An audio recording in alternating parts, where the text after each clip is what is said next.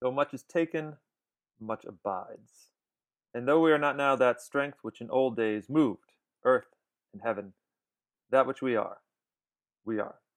One equal temper of heroic hearts, made weak by time and by fate, but strong in will. Strive, to seek, to find, and not to yield. Welcome to the Oscar Watch Podcast, the podcast where we look back at past Best Picture winners for your reconsideration. I am your teacher this fine, fine day, Stephen Budra, and joining me, once again, fresh from the beach, Amy Thomason. Amy, how are you doing? I'm doing wonderful, and I loved your poetic opening. That Huh? is actually my husband's all-time favorite poem It is my all-time favorite poem, too. by one Mr. Tennyson. Yes, I have a. I think a lot of guys have a strong affinity for this poem. I don't know why, but folks, in case you are unaware, this just loaded up on your iPhone willy nilly, and you didn't see. We are, of course, doing the 1989 Best Picture nominee for your reconsideration, Dead Poet Society. We've been in '89 a while. We're gonna stick around for a bit longer. Uh Amy, let's be honest. Did you have to watch this movie again to properly discuss it? No, not at all. I don't even remember the first time I saw this movie because I've seen it and watched it so many times. I do remember when it came out, and I think I wanted to see it, but it was '89, so I was in like sixth grade. Jeez. And I remember that because of one of the events in the movie, my parents didn't want me to see it. I think I know which event you are referring to, but there are a number of things that happen that maybe are not. I mean, there's an entire plot line that is basically parents don't approve of things, so but we will of course Yes. discuss that. I don't remember the first time I saw this, but it's one of those films, kind of like Back to the Future or Lord of the Rings, where I just watch. It's on like, oh, well, I guess I'm watching Dead Poet Society now. It's just Yes. I Yes. have seen it like when you're a waspy New Englander who, in the throes of their teenage years, trying to figure out what to do with your life, Dead Poet Society is what you want your life to be. Although I did not have nearly as nice a school uniform because I did not go to school with a uniform requirement. But regardless, I felt a large affinity for the characters and the themes of this particular movie, and have ever since. And revisiting it for the first time since becoming a parent was definitely wonderful, and it was great to I don't know, it's like it was like a high school reunion of sorts, Well, you know? as being a parent, and also for me, I knew guys like this when I was in high school Yeah. who were like, I want to go to that school. Like, I want those guys to be my friends. I want to talk about poetry. Then as a teacher, because before I taught drama, I teach all drama now, but I was an English teacher. So Really? I Oh. was. And on my first day of teaching, I said to my kids that they could call me Mrs. Thomason or Goddess of Literature. And I did have some students who called me Goddess of Literature. Okay. I mean, that's a little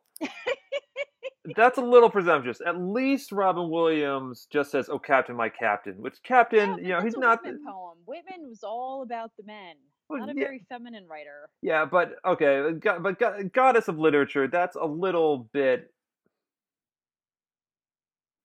This is very narcissistic right there. Like you're It is. I own that. It is. But you know what? Many students still gave me that title. awesome, awesome. I am respectfully not going to call you that. Mostly because I disagree with it. Also, it's a mouthful, and let's just not even get there. You're Amy. You're my buddy. You're my co-host. Yes. Dead Poet Society was directed by Peter Weir, written by Tom Schulman. It stars Robin Williams, R.I.P., Ethan Hawke, Josh Charles, Robert Sean Leonard, Kurtwood Smith, and Gail Hansen, among many, many other faces. And the IMDb synopsis: English teacher John Keating inspires his students to look at poetry with a different perspective of authentic knowledge and feelings. And it was a big success in 1989, both box office wise, and it picked up an Oscar or two at the 62nd Academy Awards. And we will discuss those right after this break.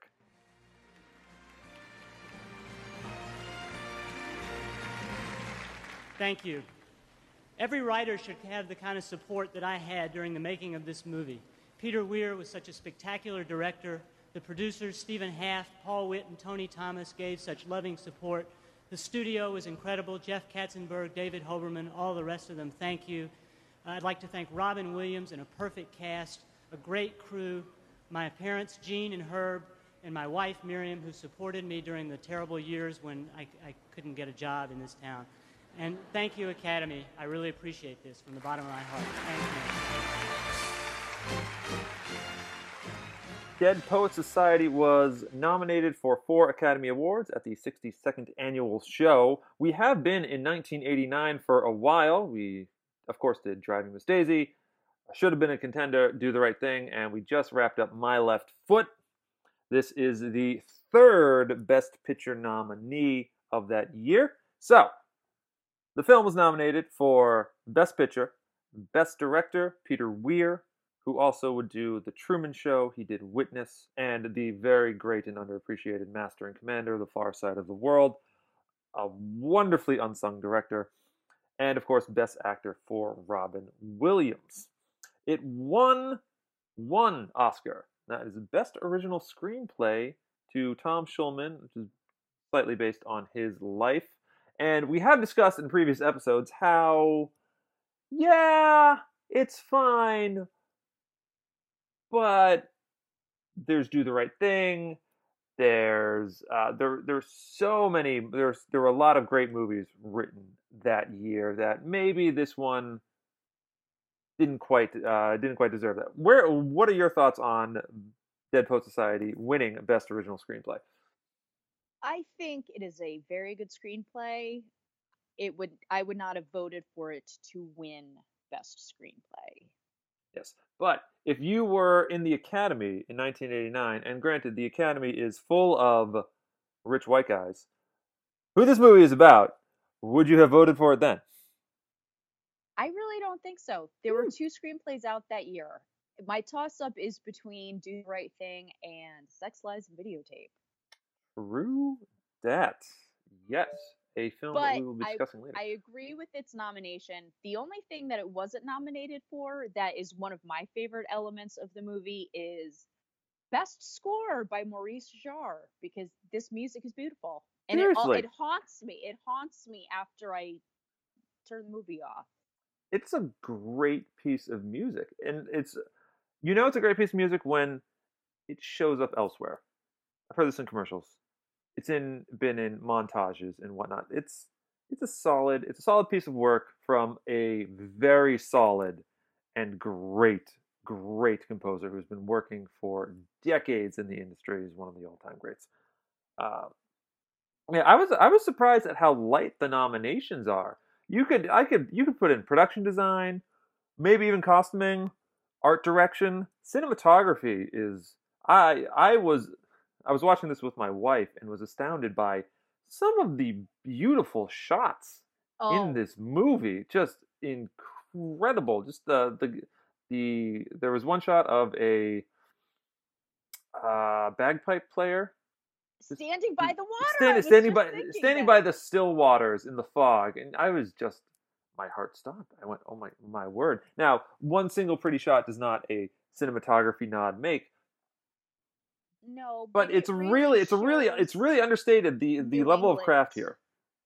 It shows New England at its best, which is actually in Delaware, but yeah. And the scene at the end when they are out and there's snow. Yeah. And there's just that quiet.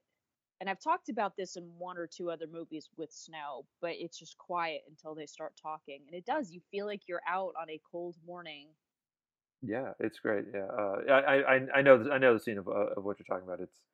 It's very And powerful. one of the characters says and just looks around and goes, "It's so beautiful."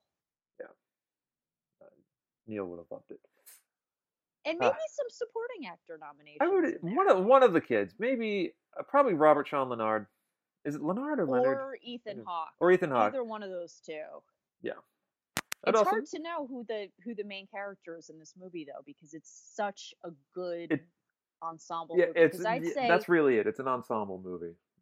because Robin Williams, yes, I see why he would be nominated for lead actor, but he's not really in the movie that much.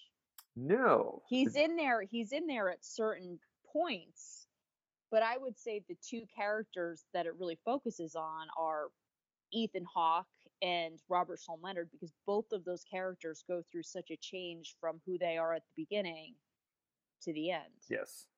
Robin Williams gets the tastiest morsels in this, and he Yeah, does. he And gets to, this he is gets to quote a bunch of poetry. yeah, he gets quite a bunch of, and he has these amazing speeches, and he does bring that comedic Robin Williams that we certainly in the '80s we knew and loved, but also he imbued it with this pathos in a way that this role could only be played by Robin Williams, and to have it really, really work. It's one of those roles. I'm like, Jason Sudeikis was in a staged production of this, and I go, yeah, that's fine, but you're not Robin Williams. Nobody is Robin Williams. Nobody will ever be Robin Williams again. Let's not even try to emulate it. We'd have to go in a completely different direction with the character. Because in real life he is such a wild guy that for him to play anything as restrained as this is really what it is.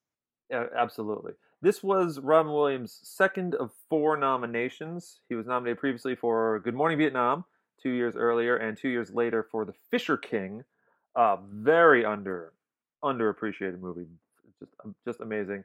And he finally, those were all Best Actor nominations, but he finally picked up Best Supporting Actor for, of course, 1997's Good Will Hunting, a film I am dying to revisit. Because what up, Massachusetts? Hey. And he's, I think, while younger me would absolutely love to give him this, he's amazing in Good Will Hunting, and it's much more nuanced, and it's a similar role, but subtle, much subtler. But he is, of course, great here. This is my second. I think this is my second favorite nomination. Although, frankly, and I would like your opinion on this.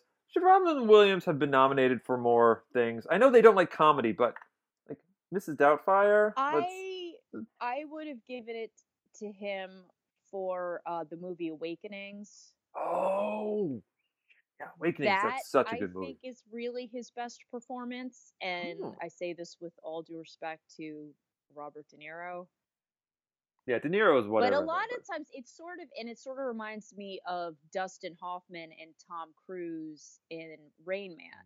Okay. Dustin Hoffman gets all the credit for that movie, but Tom Cruise, I think, really gives the performance of his life in that film. He's really good at that and movie. I feel the same way with Awakenings. I would have given it to him for Awakenings, or at least a nomination, which I don't think he wasn't even nominated for Awakenings. And if they did voice work stuff like that, the genie from Aladdin. Yeah, he received a special award from the Golden Globes, I believe, for it. But I think the story is they could have nominated for him, but Robin Williams, he improv'd so much of the genie's dialogue that it technically didn't count towards an acting nom, which is crazy because like the genie, it's weird that an animated version of your voice is one of the most noteworthy acting examples you've ever had. But I was thinking about that. I was watching Toy Story with my son William, who finally is now on the Toy Story bandwagon. Okay. And is it weird that I think Woody from Toy Story is one of Tom Hanks's best roles? I mean, just because Woody, as we previously discussed in our Toy Story 3 episode, is kind of a sociopath, yes. But I would say Hanks does such a great job. He does. I mean, that's one of my favorite roles of his. And speaking of people giving great comedy performances, he was great in A League of Their Own. That's one of my favorite roles that Tom Hanks did. Yes, yes. But we are not here talking about But we're Tom not here to Hanks. discuss that. But just No, but saying, as far as voice work and stuff, I think that for a lot of people, sometimes their voice work can, with certain voices, it is the best role some of these people do. yeah, yeah. And of course, we lost Robin Williams several years back. Oh, That was a sad one. That R.I.P. was a tough one, Still I think, makes for a me lot of sad. people. I've been to the bench in Boston Commons. It's heartbreaking. It's heartbreaking. Taken away. He's one of the great lights in cinema, and he will be missed. And obviously, if you remember, it was basically the best moments of Dead Poet Society that people used to honor him. All the speeches, all of the scenes with him in it. You can just pick one, and he will have something profound to say about his life, or indeed any life well lived. And okay, we are going to take a small break, and when we come back, we're finally going to dive right into Dead Poets Society.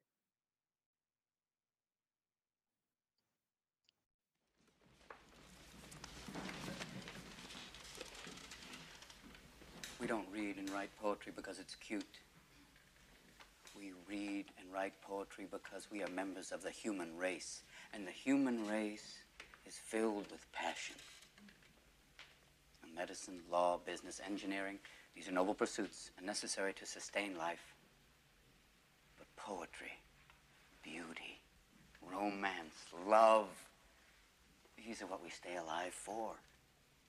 To quote from Whitman, "O me, O life, of the questions of these recurring, of the endless trains of the faithless, of cities filled with the foolish, what good amid these, O me, O life? Answer, that you are here, that life exists and identity, that the powerful play goes on and you may contribute a verse. That the powerful play goes on and you may contribute a verse."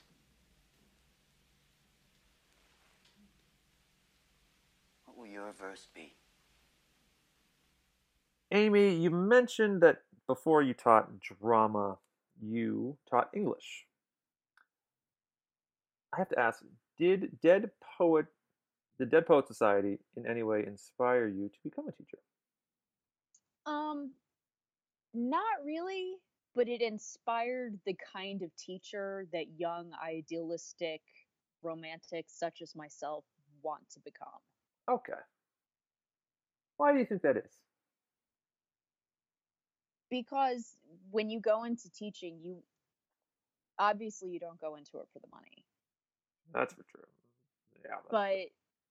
I wasn't one of those people that was like, from a young age I wanted to teach. My dad taught special ed for 37 and a half years.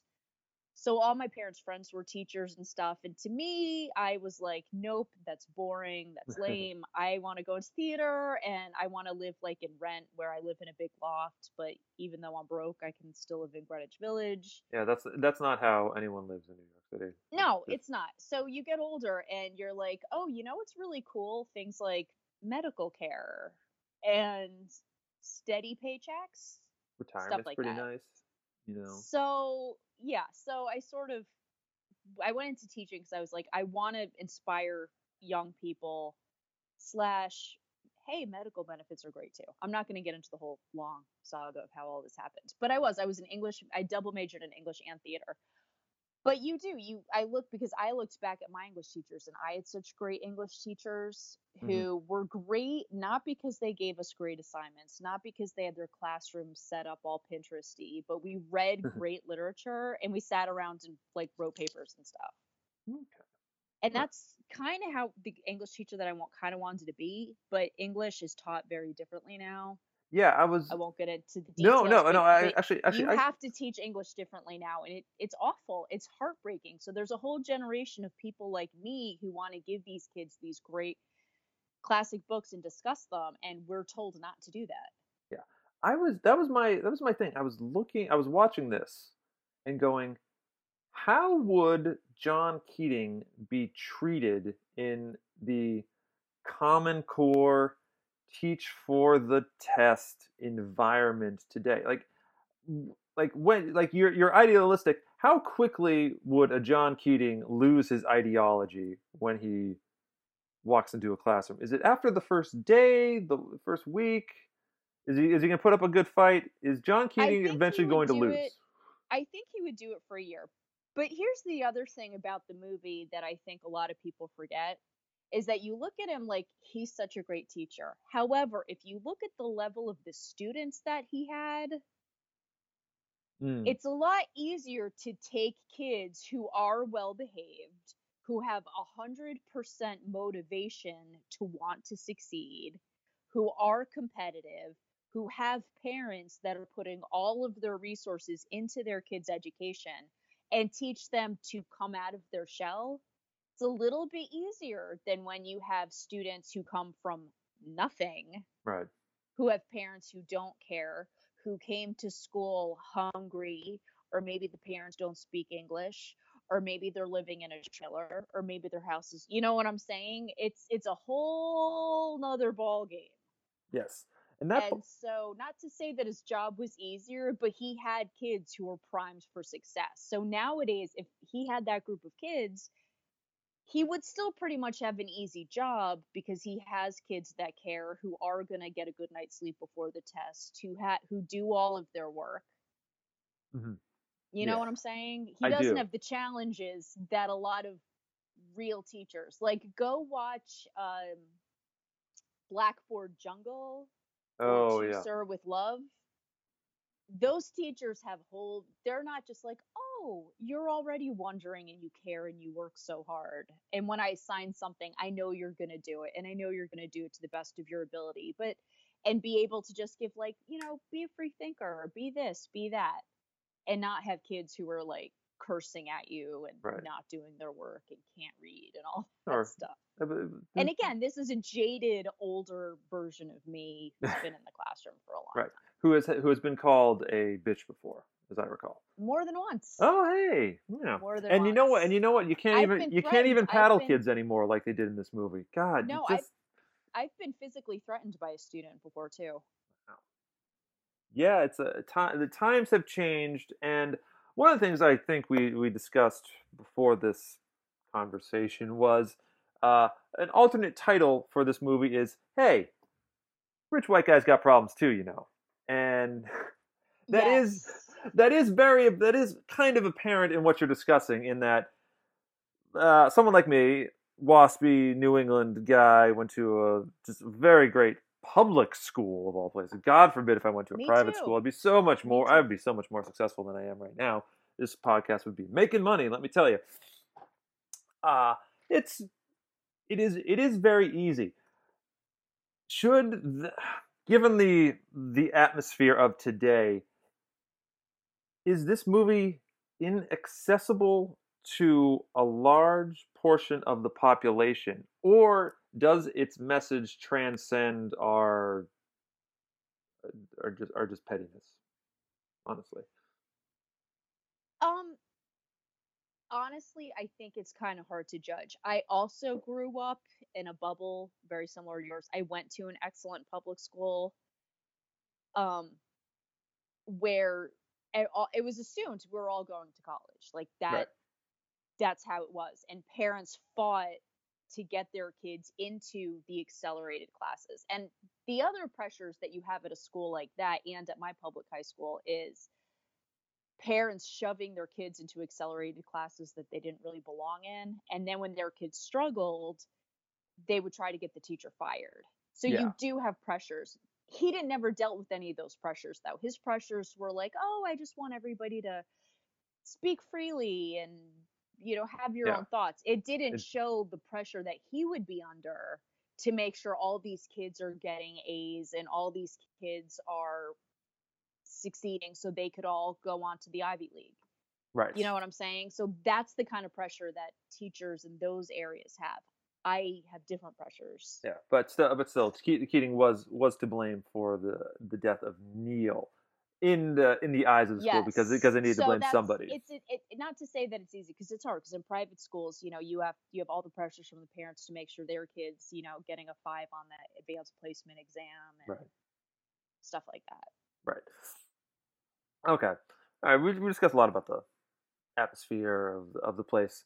We should talk about the kids. You got Ethan Hawke, you got Robert Sean Leonard, you got Josh Charles, a bunch of other guys. Why do we like these kids so much? I found myself going, man, I am sort of a bunch of these different kids all sprinkled around, but what they're so what is it? I guess just what is it about them? What is it about a young Ethan Hawke breaking out of his shell, finding his voice?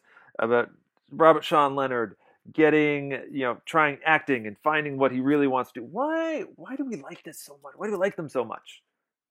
Well, there's a couple things. Okay. When I first saw the movie, I was in high school and they're hot. Let's start there. Okay. They're all very, very pretty. They're handsome. They're And handsome teenagers. In a very non-threatening way. All right. All right. So there's that. They just have that innocence about them. And really, you didn't hear them talking a lot about girls and stuff like that. Like you had Josh Charles who got a crush on that girl. All right. We'll talk about that later. Yeah, but they're not like cursing and like looking at porn and being ugly. When they're together, they're seriously reading poetry and talking about their teacher, and they're being affected by their teacher. And that's not something we really assume with teenage guys. No, that they're like, certainly not in the wow, 90s. he read it. Because really, if you think about it, it really kind of was guys sitting around reading poetry. Yeah, that was. They were. And, they needed something. They're not like, and they're smoking, but they're not like drinking and getting like shit faced and all that kind of stuff. Like it's a very, very idyllic look at youth. Yeah. And guys. Yeah. In the 1950s when we could still. And not all 1950s boys were like that. Because like I said, the Blackboard Jungle, which was based on a true story of a guy who worked in inner city public schools, that was also the 1950s. Yeah. And that was like I said, it was based on a true story and this real guy's experiences. And these people are like trying to rape their female teacher. You know what I mean? And it's a very whitewashed, clean, sterile version of young men, in my opinion. It's a little safe. I think that's why it appealed to not only the Academy as much as it did, but also to the general public. It's set in the 50s about these delightful young men who are white who are trying to find their voice, and there's a universality there. Like we all need to find our voice, but it's obviously much easier when you have parents that love you and care about you and can give you food all the time and can send you to a nice place. You have these kids who are looking for something.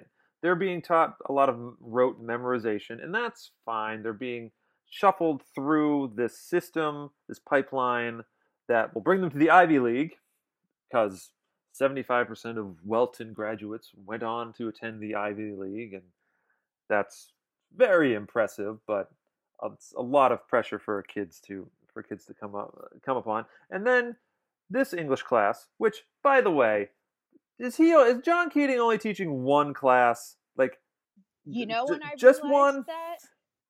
that Neil apparently is the only person who used that desk. When he opens up Neil's desk after the suicide, and he sees all of Neil's nice little books still in his desk, and I thought, one, is Neil the only person that uses this desk? And two, did they bring you on just to teach this class to this one? Like, really? Is that you don't do anything else? And why would Neil leave his books in the desk? I mean, like I said, there's a lot of plot points that now that I've seen the movie 75,000 times, I'm a lot like, wait a minute. Yeah. This really doesn't make any sense. Yeah. But there was something philosophically that a little bit irked me the wrong way, in that I understand the need to find your own voice, but the kids, Neil and Knox and Todd and all of them, they they don't really they eventually get there. They don't find their own voice for a bit. What they do, they spend a lot of time aping Keating. They emulate him. They don't strike out on their own. They don't find their own walk. A lot of what I saw them doing, at least for the first couple of Dead Poets Society meetings, they were cosplaying. They were cosplaying their favorite favorite group, their favorite movie, as it were. They're like, well, hey, these guys did this thing. Why don't we do this thing? They were following along, which I get it. When you're a teenager, you do want to follow along, but you also Yes, but you also need to, do. but you also Especially when like you feel need find like you do your own thing. Yeah, you were saying. Yes. Yeah. When you find someone or something that you really admire. Because I was that kind of teenager. I didn't know anybody in real life like that, but I saw the movie Cabaret, and I was like, my entire goal in my life was like to be Sally Bowles. I wanted to live in Europe. I wanted to sing at a cabaret club. Right. Like her whole life, I was like, that is what I want. Yeah. And you look back and you're like, okay, that's kind of silly, but you do, and you pick up those mannerisms. And Right. I remember wearing green fingernail polish because Sally Bowles wore green nail polish, and they're not finding their unique voice. They're becoming like him. Right. They're becoming like him, but what Keating's doing, he's planting because it's hard to know how to think for yourself when you've never been told that was an option. When it's like, okay, you're going to Welton, then you become a lawyer or a doctor, and that's your life. You can think afterwards, and you need someone to tell you how, but at the same time, it's going to be very hard to not latch onto that person. It's like anytime there's a sexual awakening in a usually female character, it's not, they don't break out on their own. They latch onto that character who helps wake them up because they've never known any better. And this is not a sexual awakening. This is a spiritual. This is an intellectual awakening of these kids. And I would honestly, this is a movie where I would love to see a sequel. I would love to see the Dead Poet Society 20-year reunion between all of these guys to see what they have done with the teachings of John Keating. If they held on to them, if Nwanda went to the village and became a beat poet or something like that. If I love Charlie Dalton. Love him.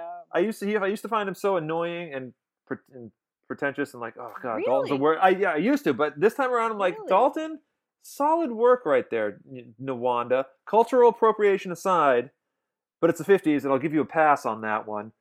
I like him. He's embracing it. He ain't snitching on his buddies, and he's really trying to live up to the idea in his head of what the Dead Poet Society is. And I like him. I like him. And when Keating tells them all to walk around and find their own walk, and he's the only one that doesn't, Yeah, and he just stands there, and I was like, he lives it. He's the one that really lives it. Yeah, he's the one who gets it. All right. One of the major themes, the most famous thing in this is seizing the day, carpe diem, which I know you're mad about for reasons that you can explain right now. Let's just get it out of the way. Amy, why are you mad at carpe diem? It bothers me that on the American Film Institute, they considered that one of the 100 best lines of a movie. You know it's what? a classic saying. It's not. You know what? You know what bothers me about that? It bothers me that you're bothered by that. Attica is on Attica from Dog Day Afternoon is also on the best. No, is also, yeah, but you know what? That was literally an improv from Pacino that was used, and is it just so well? I mean, yeah, But and it's used so well, and carpe diem is used so well here. Carpe diem is on every single paperweight T-shirt. It's a very, very famous saying. Attica, outside So of whatever. the Attica riots. It does matter. It's so No, it doesn't. It different. It matters the It's context. totally different. I don't care where it comes from. I care how it is used in this particular movie. You could have someone give the to be or not to be speech, and if that is amazing in context of the film, it could be on the AFI top 100 lines. Most of the No, lines top are 100 improvs needs to anyway. be no needs to be so unique to that film. You hear No, Attica, you think nonsense. two things. You think Attica riots, you think Dog Day Afternoon. If I came up to you and said Carpe Diem, would you be like, oh, you know what? That's Dead Poets Society. I No, would. you'd be like, it's an No, I unbelievably would famous and only no, promising. I would only think it's Dead Poets Society. We've been living. It's been 30 years. Oh, kids these days No. only know this from Dead Well, Poets Society. Nobody, well, and that's if anybody sad. says, they're gonna be like, That's "Oh sad. no, well yeah, Dead Poet Carpe Diem. That's Dead Poets Society, right?" It's so famous. That's what this made. It was fun. Sure, No, it was around, but it is so much more famous it didn't because make of it this. famous. It What's did. her name It says totally it in the made movie it Clueless. famous. False. I Yeah, disagree. no, made it famous. You're In totally my world, it wrong. made it famous, at least, at the very least, because I was a teenager. I'm like, yes, Carpe Diem. This is the first time I've ever heard this. I'm running with it. I want to get it tattooed on my face. Well, maybe, I didn't. I don't know. Maybe you didn't take Latin, but it's a. Oh, It's a very I took famous, Latin. It's whatever. But it's not. It's the it's context like in which Paris it's discussed. Hilton trying to trademark "That's hot." That's ridiculous. You know, trying to trademark that term, or our president trying to coin the phrase "You're fired."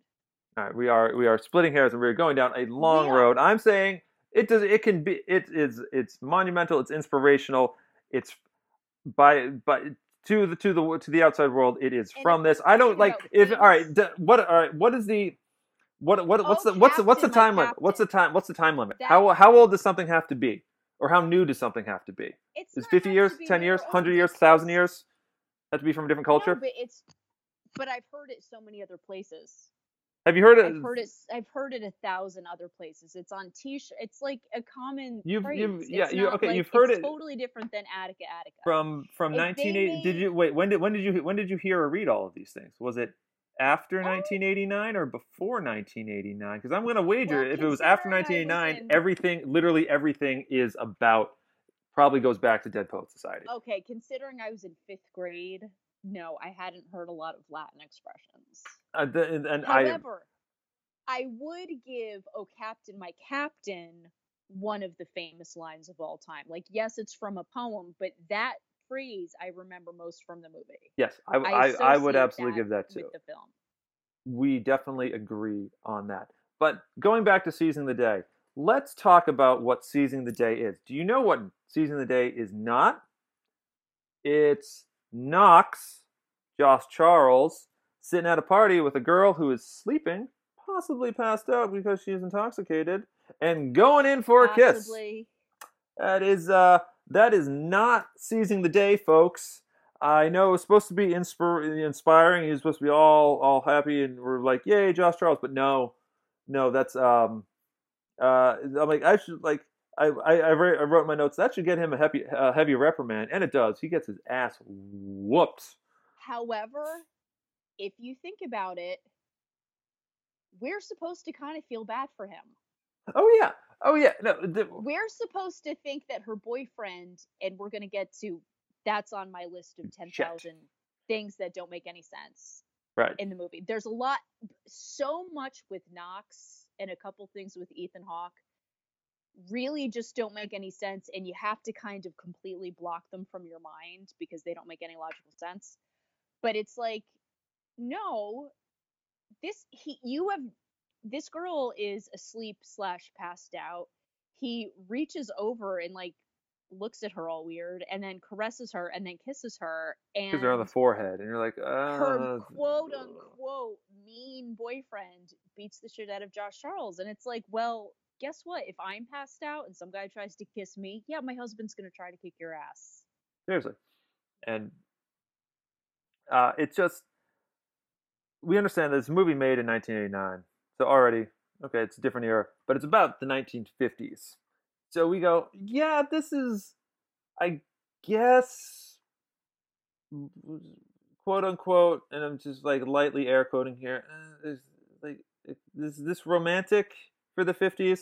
But in looking at it through nowadays, I never realized, because I so loved these characters when I was younger, but fuck, Knox is so creepy. Knox meets this girl, Chris, once, probably doesn't really speak to her all that much, and is in and not like, hey, I like you. It's, I'm in love with you, and I'm like, oh Jesus At Christ. her boyfriend's house. At her boyfriend's house, goes to her school, shows up, reads a poem. There's a lot of it's supposed to be portrayed as romantic, but Follows her nowadays, into her classroom. yeah, After it's she's already been like, I have a boyfriend, you need to back off. right. Follows her into her classroom.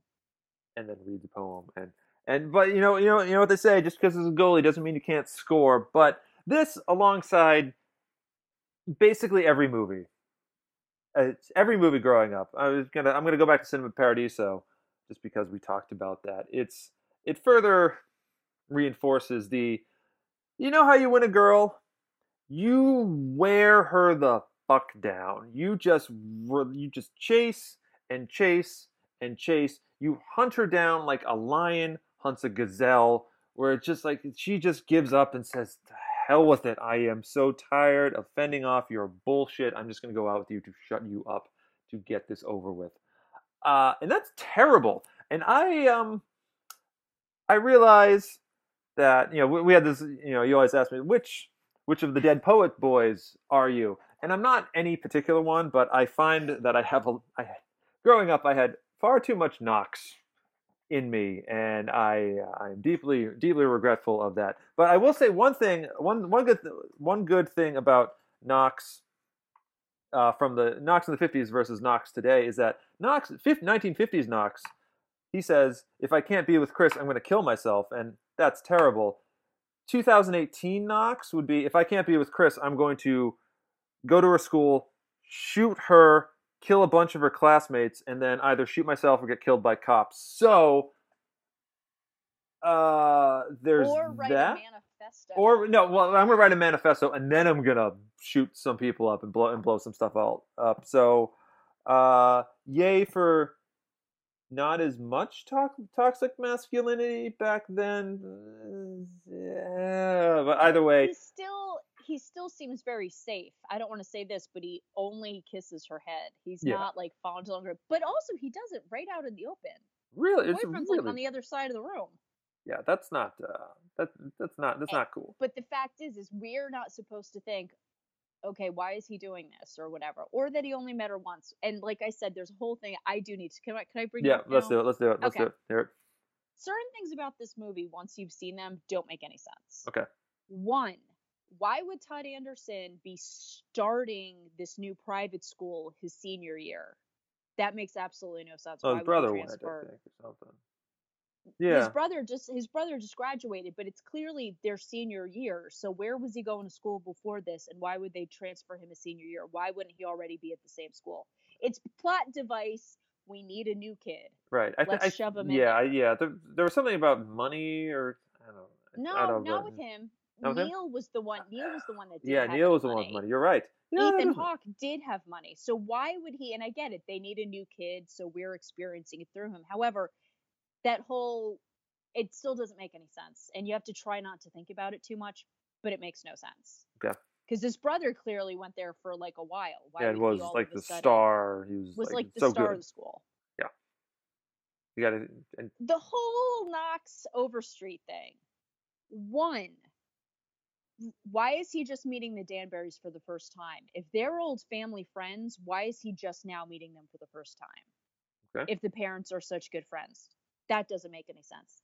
Two, if they're quote unquote big time alums, which is how they're referred to, why does their son go to public school and not private school? That doesn't make any sense to me either. Think about it. yeah. Wait. They're Chris- rich. They're rich mucky mucks. Why would their son, if they're big time alums, go to public school? It was. Yeah. Chet. Chet's their kid, right? Not Chris is not their kid, right? Right. Chris is just some lady. No, No, Chris yeah, is dating their son. plot contrivance. Why wouldn't he go to the same school with the other guys? Yeah, they would. Then- They would have just taken him in, regardless of how dumb he is. Okay. Exactly, because that's what happened with rich kids. That him going to public school makes absolutely no sense. The fact that they've never actually met Knox before also would not make any sense. If they're old family friends, he would have known them already. Instead, it was like the first time he was ever meeting them. And why, after all this time, are they finally inviting him over to their house for dinner? Like, he's Right. been there for 4 years. That doesn't make any sense. Okay. Then, when he says Chet Danbury, some of the other guys seem like they know who Chet Danbury is. How would they know who Chet Danbury is? That doesn't make any sense. We have definitely watched this movie too many times, which is not a I bad know, thing. but it bothers But me. now I'm like, oh, I'm not But, gonna like be you're able to saying, rewatch this now and be like, shit, Amy was right. You're totally right. Oh, it's true. It doesn't make any sense. And every time I watch it, I'm like, how do they know who Chet Danbury is? He's a public school kid. Yeah. Do they know who he is? And I mean, all of those things, like I said, it kind of bothers me now because they talk about them like they don't know him. And they're like, oh, he's such a jerk. Well, how the fuck would they know? They never met him. Well, you know, those public school And kids, we never hooligans, see him. hooligans. I also tell ne- you. We also, exactly, he's a public school kid. He's like, he's such a jerk. How is he a jerk? You know, I found myself respecting Jet more. Like he was a little boorish, but you know, somebody was Why? Because he played somebody football? was assaulting his girlfriend, and like he was, yeah, you need to step in there. Good for you, Chet. And I don't she know much else clearly- about you, but all right, sure. And Good. she clearly wasn't interested because when they get to the house, she says, oh, you came alone? Right. Ginny Danbury is right upstairs. So she's thinking, I'm hooking him up with this other girl, who, by the way, Ginny Danbury was supposed to be played by Lara Flynn Boyle, and her part got cut out of the movie. Ooh. So you never see her in the movie. So Okay. she was thinking, I'm going to hook you up with this other girl. So we know for a fact she had no interest in Knox, and she was very happy with her boyfriend.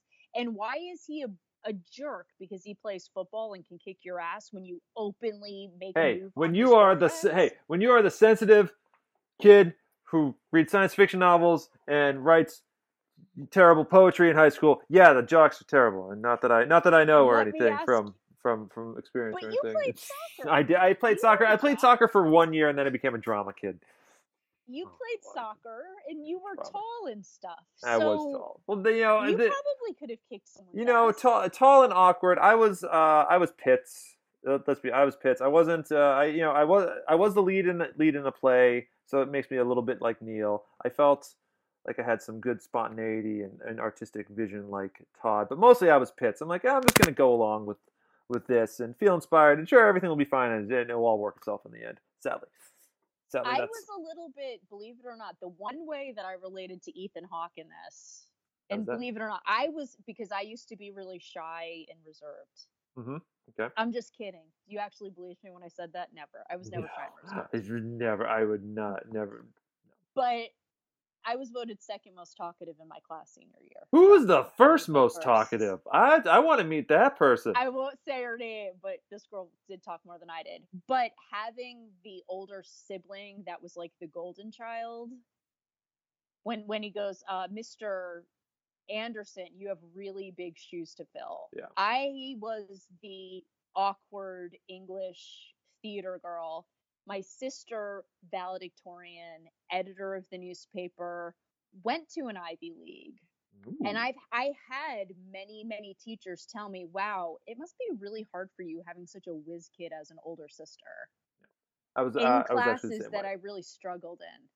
I was the What? same way. I was the same way. My brother is very talented, number 3 in his class, and I just sort of went down the. I'm going to focus on the artistic stuff that he Yeah. wasn't great at. And God, my so- poor younger brother. Whew, man.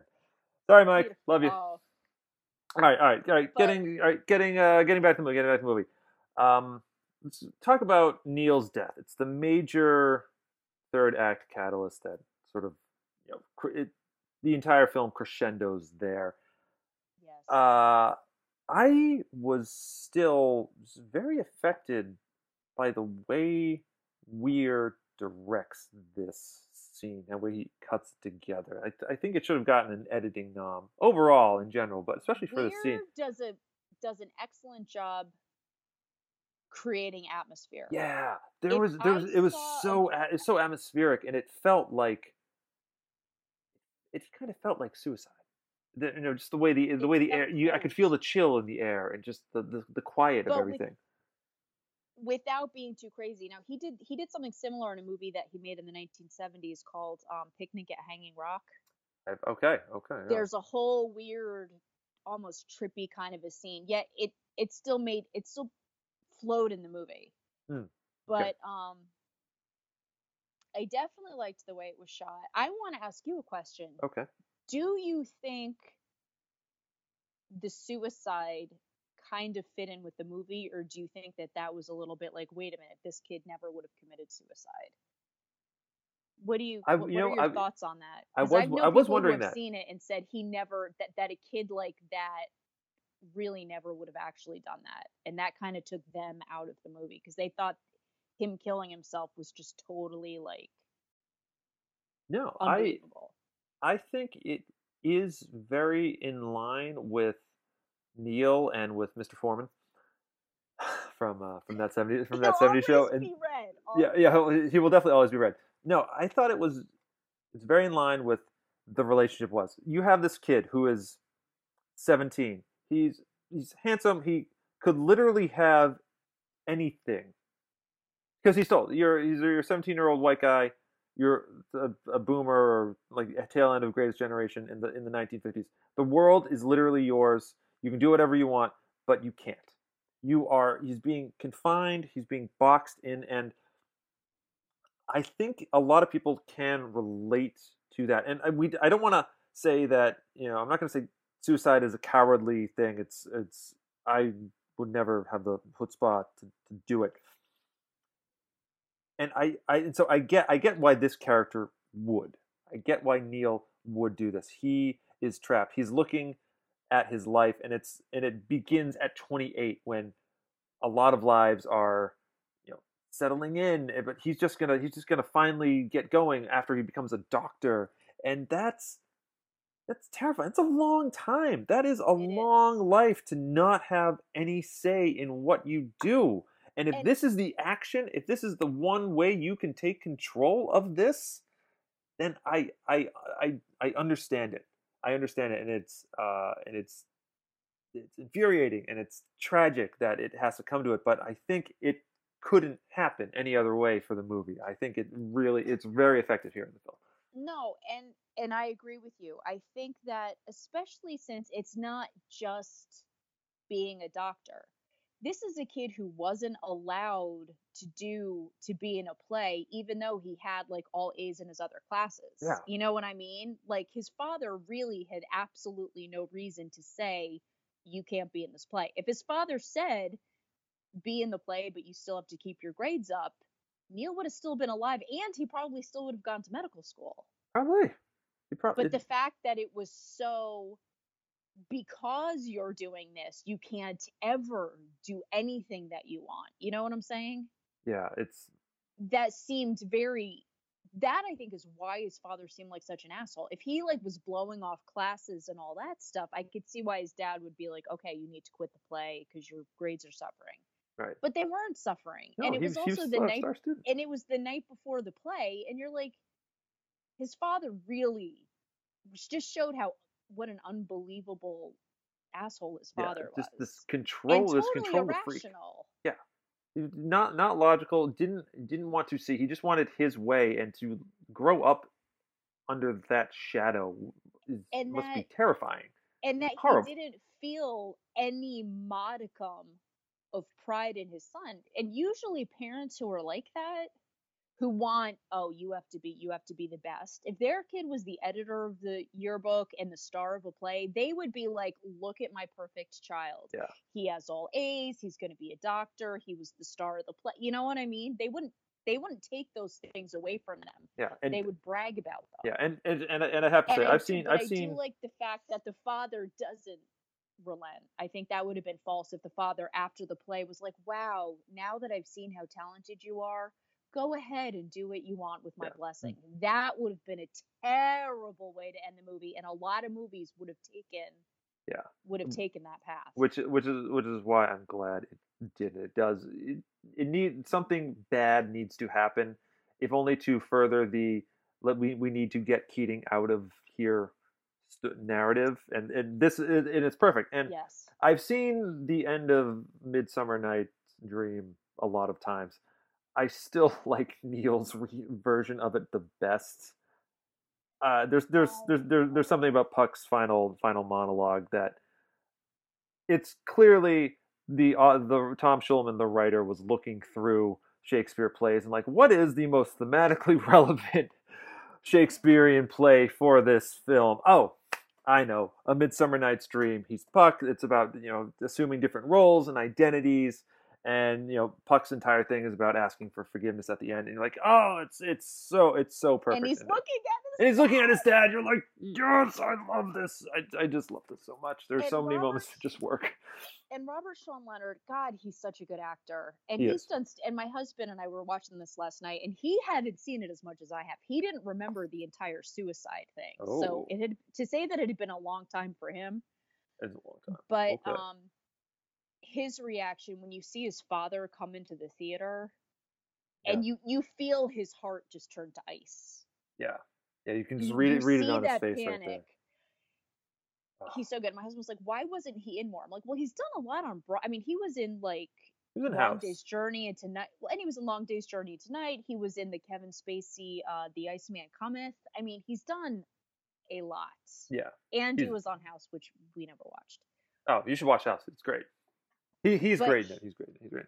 All right. But just that was really powerful. And the one line that always stands out to me is when he goes, but Father, I can't, the play's tomorrow night. And his father says to him, I don't care if the world ends tomorrow night. Yeah. Which is like foreshadowing. Yeah. And the world does come to an end because the son kills himself. And that to me is the most powerful line in the movie because I've seen it so many times. But just the way he says, I don't care if the world comes to an end tomorrow night. And you're like, Dad, watch your words. Yeah, you have to, consequence. Coming to the end now. Keating is pilloried. Essentially, he's driven out because thought crime or something in the 50s. So I don't know. Very sad. Ending scene. John Keating comes back during a class, mind you. Terrible timing, by the way. Which he would know. He would know. Yeah, this is that on purpose. Absolutely. He goes. He gets the stuff. Todd, Ethan Hawke, cries out to him saying, "They made us sign this confession saying you did all these things. You did this for us, and you have the one of the all-time great ending scenes of Ethan Hawke and a lot of his classmates getting on their desks and crying, 'Oh, Captain, my Captain.'" And John Keating says, "Thank you, boys. Thank you." Film ends. How awkward must the rest of that class be after the cut to black?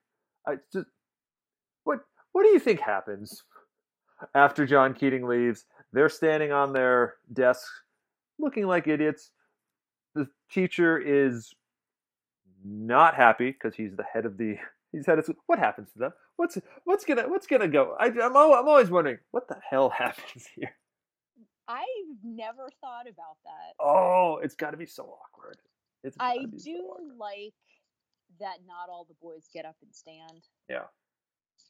And I'm also glad that Cameron, that rat pink Cameron, doesn't stand up. I hate that. No, because that would have been totally stupid. And I remember forgetting because when you find out that Dalton got expelled, the door is closed and it's sort of mumbled that he got expelled. Yeah. There's not a big deal made about it. So I think maybe the first time I saw it, I didn't pick up on, you know what I mean? Right. And I remember thinking, why isn't he in this scene? Because I just somehow missed that little muffled line. Right. Because it's supposed to be Todd. Yeah.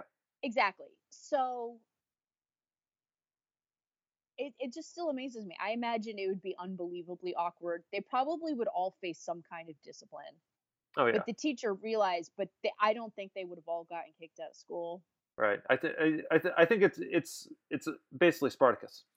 They're all Spartacusing it, and they're either all going to be punished or they're not going to be punished. Hopefully they aren't crucified. That'd be terrible. But it's a and it's just as rousing. You have the score going up, and Oh my gosh. it's a great moment in cinema, and they, supposed to wow them in the end, and I think this is one of my favorite ending sequences in a film. That just really it says that Ethan Hawke and Todd and a lot of these other characters were affected by you. We will remember you, and we care, and you are loved. And also, John Keating says thank you. The boys are saying thank you right now too, and I just really love that. I really love that. And that Todd's the first one that does it. The rest of them, again, like you said before with Keating, they're all kind of following Todd because he sort of made it safe to do it. Yeah, but yeah, because by the time like the 8th kid stands up, you're like, oh, you know okay. what I'm saying. But the fact that Todd was the first one to do it, yeah, it's and that's really important and he has that for Todd. Baby, he's so young. He's got that look on his face. He's a so baby. young. Oh my God.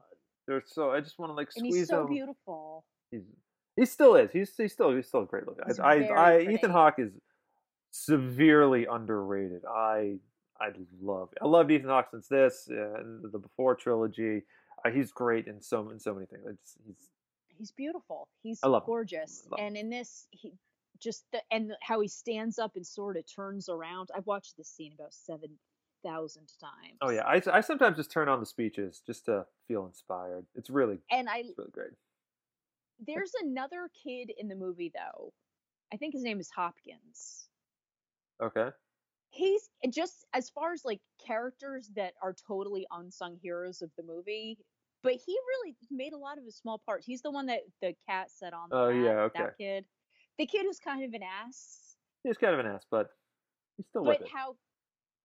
But how Keating got through to him too, and that's what I liked about him. Like he gets up and he's a smug ass. Like we all teach students like that. But the ending is amazing and powerful. It makes you forget all of those stupid questions about the Danburys and stuff. Yeah, and that's it's just so powerful. Yeah, and that's what a movie does. Score.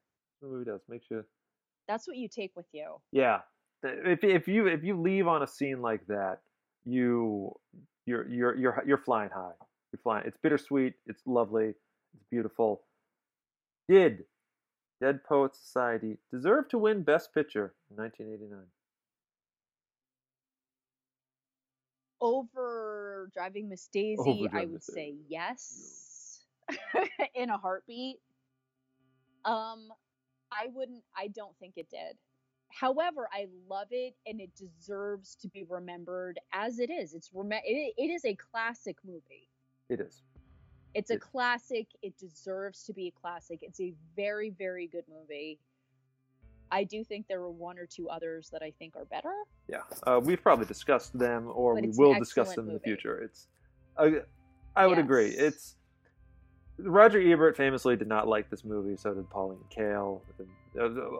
It got mixed reviews upon release a lot. And Ebert's review of it, I think, was very fair. When I read because I went online and I read his review, and I'm like, he's kind of right. He is. But you know what? He's right. And how they never got into the beat poetry, that if they're really being rebels, they're not going to be reading Whitman and Frost. Right.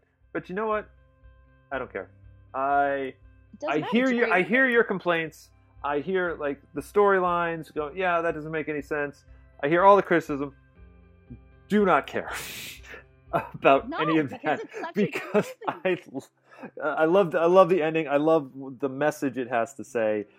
Is it a bit maudlin and sentimental? Yes. It goes for some shortcuts. Yes. Don't care. Love the characters. I love John Keating. I love Robin Williams in this. Ethan Hawke, all the kids, the music, the score, the location, the speeches, yapping.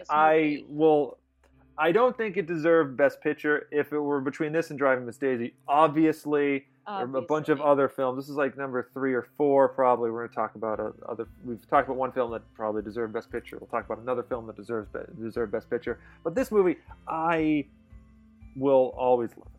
I'm always going to love it. It's on the Amy Thomas in Top 100. Yes, it is. And you know what? I've seen it 100 times. I'm going to watch it 500 more times in my life. I am going to show my daughter. And I'm always going to be moved. It is. It's you all like you know what's coming. I can quote this entire movie, Me too. and I still am shocked at Neil's death. I am still inspired by Keating's speeches. I still love Todd's defiance that he gets up on the desk. I love Dalton calling himself Nawanda. And playing the sonorous saxophone. Yeah, there's just so many moments. There are individual moments to love. If it doesn't coalesce into the tightest story, the story that explores its themes the most, sure, I don't care. I think this movie's great. I will always think this movie's great. Am I completely biased in this? Yes. I do not care. But if you care, folks, you can write us an email at oscarwatchpodcast@gmail.com and be sure to find and follow us on social media and let us know your thoughts on Facebook, where Amy Thomason will definitely be one to field them and get into a long, drawn-out discussion with you. Amy, where can folks find you if they wanted to get in touch with you elsewhere? Thomason11 on Twitter. Yes. Next week, we continue our look into the year that was 1989 with another For Your Reconsideration. It's Soderbergh, it's Khan, it's James Spader, it's Sex, Lies, and Videotape. Can't wait. Should have been a contender. That one. Should have been a contender. Big time. Really, really, really should have been. With special guest, here's hoping, at least. I'll tell you more about that soon. Until then, till next time, we'll see you on the red carpet.